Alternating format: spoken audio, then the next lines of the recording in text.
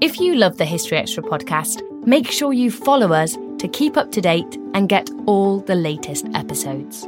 Thanks for your support, and I do hope you enjoy this episode. This episode is brought to you by Indeed. We're driven by the search for better, but when it comes to hiring, the best way to search for a candidate isn't to search at all. Don't search, match with Indeed. Use Indeed for scheduling, screening, and messaging so you can connect with candidates faster. And listeners of this show will get a $75 sponsored job credit to get your jobs more visibility at Indeed.com/HistoryExtra. Just go to Indeed.com/HistoryExtra right now and support our show by saying you heard about Indeed on this podcast. Terms and conditions apply. Need to hire? You need Indeed. This episode is brought to you by Visit Williamsburg.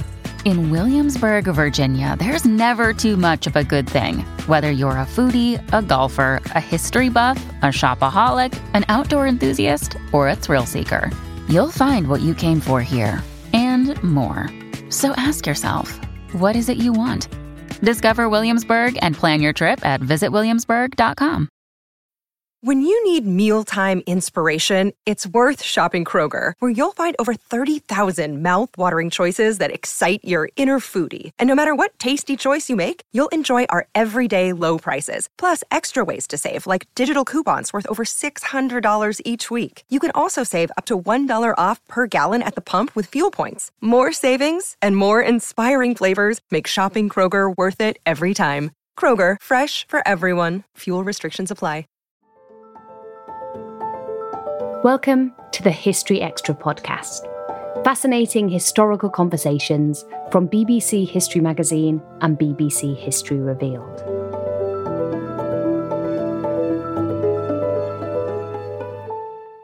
The history of magic books, or grimoires, stretches from the ancient world to the present day.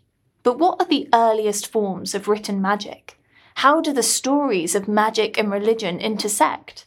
And how will its continued presence in popular culture influence events yet to come? From the use of papyrus to the effects of witch talk, Professor Owen Davies takes Lauren Good on a global journey through these tomes past. Hi, Owen. Thank you so much for joining me on the History Extra podcast today to talk all about your new book, Art of the Grimoire, an illustrated history of magic books and spells. Let's start with a foundational question to all of this. Where does the word magic actually come from? Well, it goes back into deep ancient history. It kind of derives from the term the magoi. This all comes from the ways in which the ancient Greeks viewed non-Greeks in the ancient world. The term kind of derives from, in a sense, the religion of others.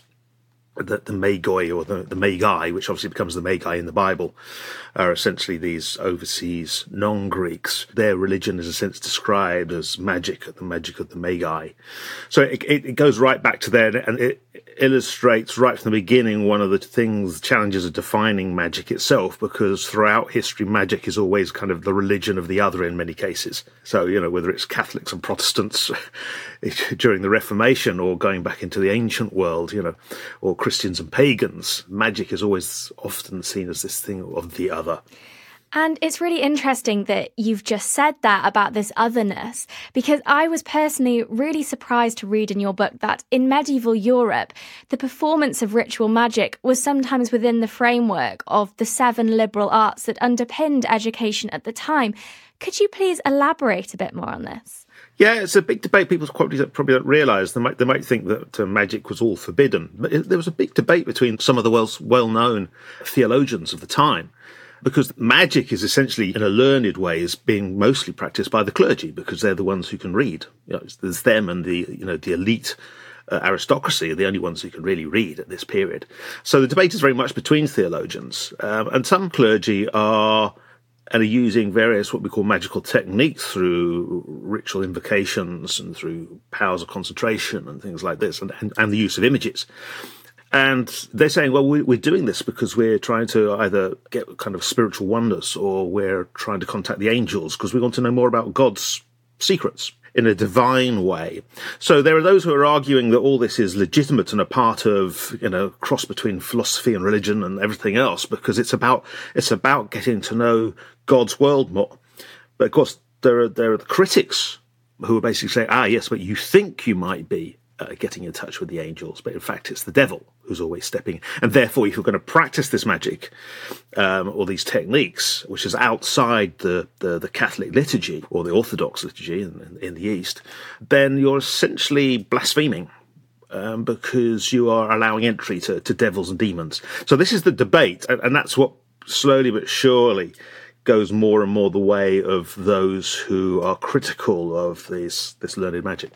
And we've just talked about medieval Europe, but as you mentioned at the start, the history of magic stretches far beyond this. What are the earliest forms of written magic that we do have? As soon as people are starting to write things down, and this is obviously goes back, we're talking about 5,000 years ago in Mesopotamia, and the development of this, writing is a technology. And so, the first technology of writing is done in cuneiform, these sort of marks which are sort of prodded into clay tablets, very precisely, very neatly with probably a stick or a stylus or some sort of stylus.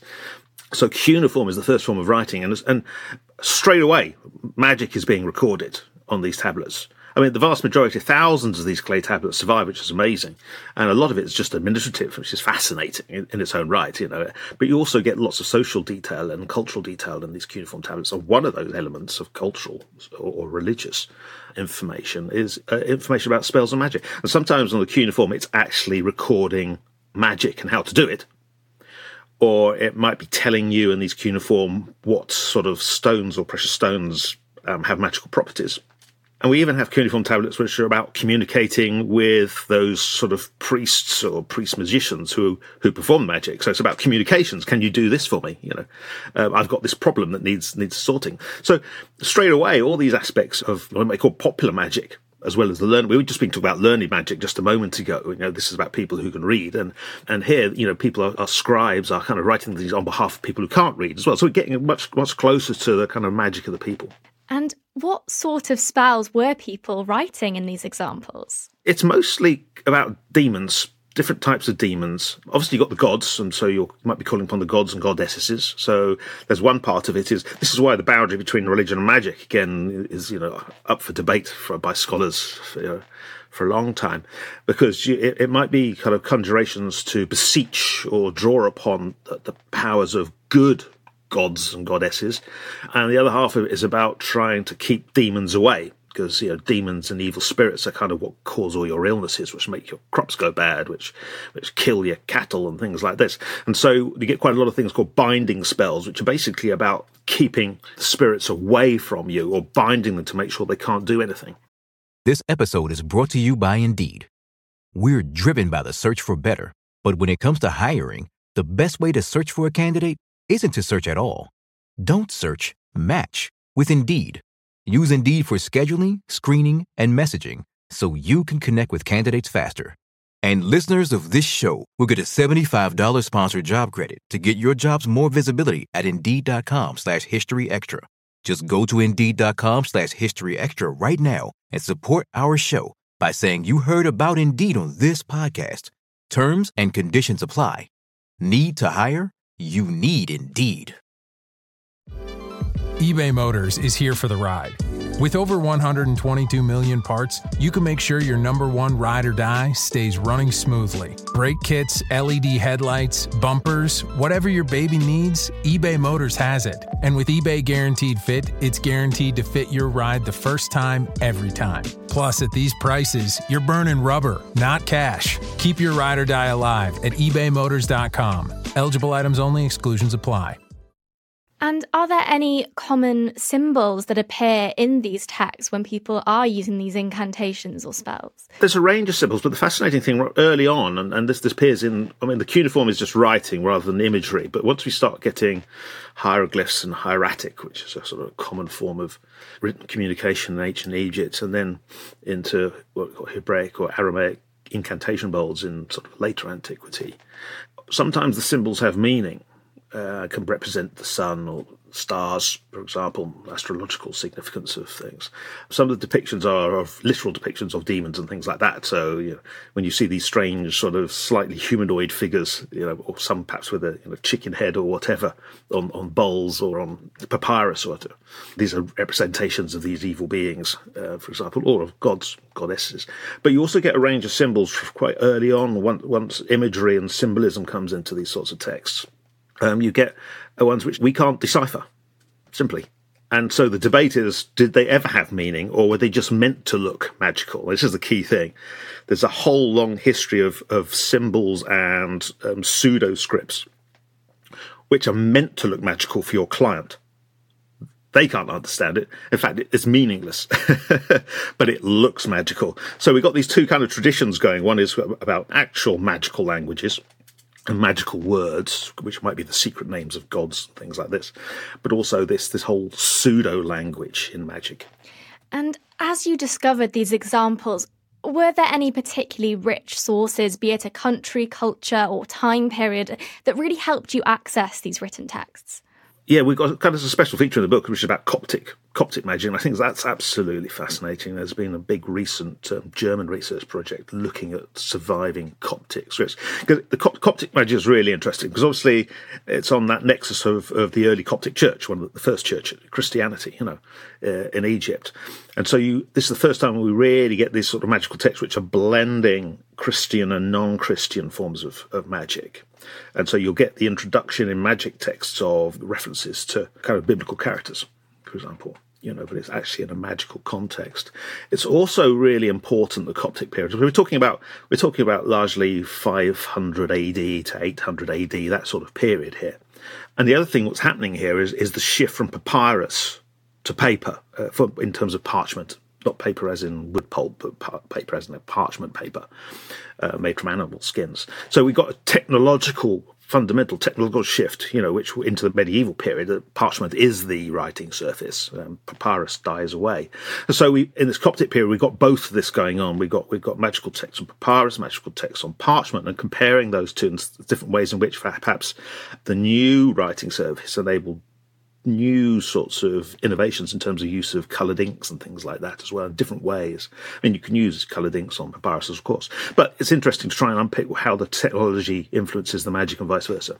And this idea of technology influencing magic is so interesting. As we move into later history, how did the invention of things like the printing press affect the circulation and reception of magic books? Yeah, I've thought long and hard on this one. I've written about it before in an other book on grimoires, and I've kind of developed further in this one. And it's the printing press is fascinating because it is a revolution, but we've had these other revolutions before. In a sense, parchment is a revolution. The making of paper itself out of which happens in China first.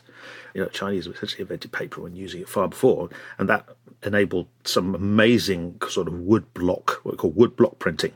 Very intricately carved pieces of wood. So in China, by the 11th century, we've got these fabulous, detailed, what are called duranis, which are kind of these magical prayer sorts of talismans, being produced in their thousands because it's just easy to do it. So the Chinese are there, and the early Muslim Arabic tash printing, which is saying was really quite intricate before the printing press is invented. So there's a whole history of print and magic before Gutenberg and printing press arrives in Europe, the 15th century. But obviously the printing press is another revolution because it just, again, movable type is the key thing here. And so, not just images here, but text and how it can be reduced in a mass form. But what does that do to magic when you print it? And so there are some early print magic books, and there's things called natural magic and whole compendia of natural magic, the secret properties of plants and stones and animals, which get printed mostly from ancient texts by the likes of Pliny and things. But there's the fact that it's mass-produced mean it's any less magical. And that's something we're grappling with today with the internet and magic as well. Does it reduce it? Well, one thing is print enables the greater dissemination of magical texts. At a time when increasing literacy, particularly in Protestant countries through the 16th, 17th centuries, means that there is a trickle down of kind of learned magic. So there's more and more people who can get access to what was only the preserve of the clergy in the medieval period. So it's what we call kind of a democratization of magic takes place because of the printing press. But one of the things that's lesser known is the degree to which people are practicing magic direct from a printed text, or that the magic in part is the copying of the information into your own manuscript. And that seems to be an important part of magical tradition, is that you create your own thing with your own illustrations as well, your own imagery. And so by the time we get to the 18th century, we have these some absolutely exquisite manuscript magical sort of grimoires being produced, particularly in Germany, with wonderful, wonderful illustrations, far more than you can do in a printed book, where colour is very limited. So colour becomes an important part of the magical manuscript tradition of this period. And I think what's so interesting about this history is how it intersects with others. And you've mentioned quite often throughout this interview religion. How do the histories of magic and religion change throughout history? Fundamentally, there was quite some similarities, but it depends on cultures. I mean, I always say this, is that the relationship of magic and religion is very culture specific. And again, we said right at the beginning, one person's religion is another person's magic, and vice versa. Another person's magic is one person's religion. And you see that interplay over and over again, different cultures around the globe. And one of the things I was kind of able to do in this book is actually start thinking and looking at and representing magical traditions in Asia, for example, particularly Asia and Africa, which have their own very rich artistic manuscript, and later also print versions of grimoires. But fundamentally, what we have to get over is the idea that there is a fundamental division between magic and religion at any time, but at the same time as this being complex and culturally specific. And by that I mean that in the late 19th century, the early anthropologists came up with this kind of model, which is still quite strongly ingrained in people's thinking, which is like this kind of tripartite. So that magic came first, and the very primitive animistic societies, which they said they could find in primitive cultures around the world in the late 19th century in the colonies. So magic came first, and then as society developed, they developed religion, organized religion, and then the anthropologists in the late 19th century said, we're now living in the scientific age. So you can imagine this, the idea is progress, magic, then religion, then science. And that's a very strong model. And you can think of, people today who, like Richard Dawkins, for example, who very much think we're in an age of science. Why are still people believing in magic? I mean, he was on his hobby horse again recently. I can't understand why these people are still believing in the supernatural and practicing magic when they live in an amazing age of science. Well, the point is, you go back right to the beginnings of recorded history, and you'll find the interplay of science, religion, and magic right from the beginning.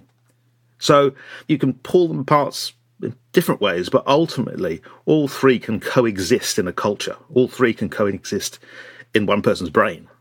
You can hold all three, that you can be scientific, and you can be religious, and you can perform magic, or believe in magic. And that's the same today as it was with ancient Mesopotamians. And I'd like to stay on this idea of the history of magic, interlinking with other histories just a little while longer. You talked earlier about this idea of people turning to magic in times of tragedy or hardship. How much of a part does the grimoire play in the history of medicine? Well, medicine's another one to add to the mix when we talk about religion and science and medicine. If you think of medicine as part of science or a sub-part of science, then there's very close interlinking, particularly what we might call popular magic. A lot of literary and learned magic, if you think about things like what's called the Key of Solomon or whatever, these texts, or Grimoire of Honorius of the medieval period, they're actually about kind of intellectualism. But at the same time, you get grimoires right from the beginning of written magic, you get ones which are practical. So there's a kind of intellectual, philosophical form of magic, which is about attainment of knowledge. And then there's other kind of big branch of magic, which is recorded in books and texts, which is about health, basically, ultimately, whether it's about your health of yours or your animals or your stock or whatever. And that is a fundamental driver of why people resort to magic, far more than the intellectual one. For most people, it's about, I want to stay well, or I'm sick and I want to be healed. How do I do that? Medicine, what you might call orthodox medicine, doesn't help. It's natural in the sense that you then resort to alternative forms, as we do today. People resort to all sorts of non-orthodox forms when they feel that regular medicine isn't doing any good to them. So we do get lots of content in grimoires which is about health. And that's, again, sometimes tied with the idea that it's witches and demons who are doing it. So in other words, when we're talking about health, we're actually talking about the spirit world, because it's the spirits who are causing your illness. So a lot of magic is about how you deal with spirits to make you feel better. But then there's a whole branch of, again, natural magic, which is to do with powers of herbs, for example, balls of sympathy about certain herbs, plants do certain things to you. You can't see it, but there's a kind of a signature in there that there's something in the plant because it looks a bit similar to your liver, therefore it's good for your liver. Those sorts of things are always there as well. So yeah, health, medicine, fundamental part of this, but it's coming from different ways. It's coming from the idea of spiritual harm and health and more what I call natural magic. And when people think of magic, there might be a connection there to witches. What effect did the witch trials in history have on the grimoire? Not much is the long and short of it. In fact, you might assume that grimoires would be full of anti-witchcraft, anti-witch spells and conjurations, but they're not. It's really interesting when you look at manuscript and print magic books through the 16th and 17th centuries, which are the peak of the witch trials. They do, some of the manuscript ones contain a few spells here and there, so they're there, but you can't really see much of a boom or effect. And in fact, witches are largely absent from these texts as figures.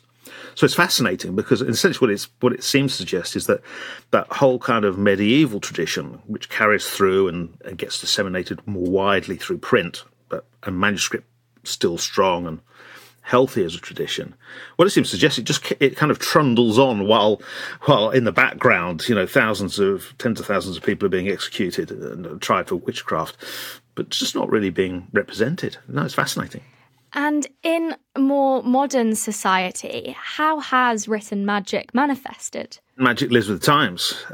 When you get it was kind of what called the pulp revolution in the 19th century, which is when paper technology means that you can make paper cheaply out of wood pulp rather than cotton, linen rags or whatever from the past, rag paper. Wood pulp paper, which is stuff that yellows quite quickly, which you'll see when you see it, which doesn't have great preservation, but it's cheap, very cheap, and can be printed on very cheaply. When wood pulp comes on, it creates a further boom and dissemination and democratization of magic because, say 1900 in America, there was a couple of grimoires which date back a couple of centuries, and German ones, which are being printed on tens of thousands, sold for $1 on the streets. And they've got vendors on the streets and shops and jobbers who are selling these magic books, in the most advanced cities in the world, in America. So pulp itself just adds a further kind of bridge to allowing more and more people to access magic. So that's another technology. And then we get obviously into the 20th, 21st centuries and the internet. Well, at this point, people can have greater access to magical texts than ever before, and it's all free. You don't have to buy books; they're all there. There's various, esoteric archives online which will give you some of all those books and things which were so prized, 800 years ago, clandestinely, sort of, carrying them from monastery to monastery or whatever. It's all on the internet. You can read it. You don't have to have any knowledge of magic. It's all there. Boom. So what does that mean? And so, again, further democratization. What people do with it changes in a sense, and how people interact with these different forms of technology and magic. But one of the things I've got in the book again is about sigil generators, and sigils are these sort of these talismanic characters which were particularly popular in the 16th century in some magic books. And there's been a couple of sigil generators created where you type in your thought or desire and it creates an image for you. And you can do what you want with it after that. So, technology in the service of magic, that's the point we've got to. And finally, Owen, in more recent years, I think we can say that magic has entered popular culture. You've just discussed the influence of technology there. It's a common theme in films and books, and we even have things like witch talk now. What sort of effect do you think this will have on the history of magic to come? Well, it's a good question. I mean, with hindsight, we can tell what might happen in the future. Well, what the hindsight tells you is that relationship between technology and magic just carries on because there's no necessarily any dissonance between living in a scientific age of extraordinary scientific and at the same time still living in a magical age. Not everyone, of course. Significant parts of the population still do. But where we are at today, and with conspiracy theories and all those things, just shows you can easily get lost in these worlds if you want to. The information is all there. If you want to immerse yourself in a world of learned magic, it's never been easier. How you do it and what that makes you feel personally, that's everyone's individual trajectory. But in societal cultural terms, it's fascinating to look around and see how vibrant, as you say, magic is. in the world today. It just shows you, kind of watch this space, see how it develops, because it's not going away. That was Professor Owen Davis, a historian specialising in the history of magic. He is the author of Art of the Grimoire, an illustrated history of magic books and spells. He also joined us recently to answer your top questions on the history of Halloween. You can find that now on the History Extra website or wherever you get your podcasts. Thanks for listening to the History Extra podcast. This podcast was produced by Sam Leal Green.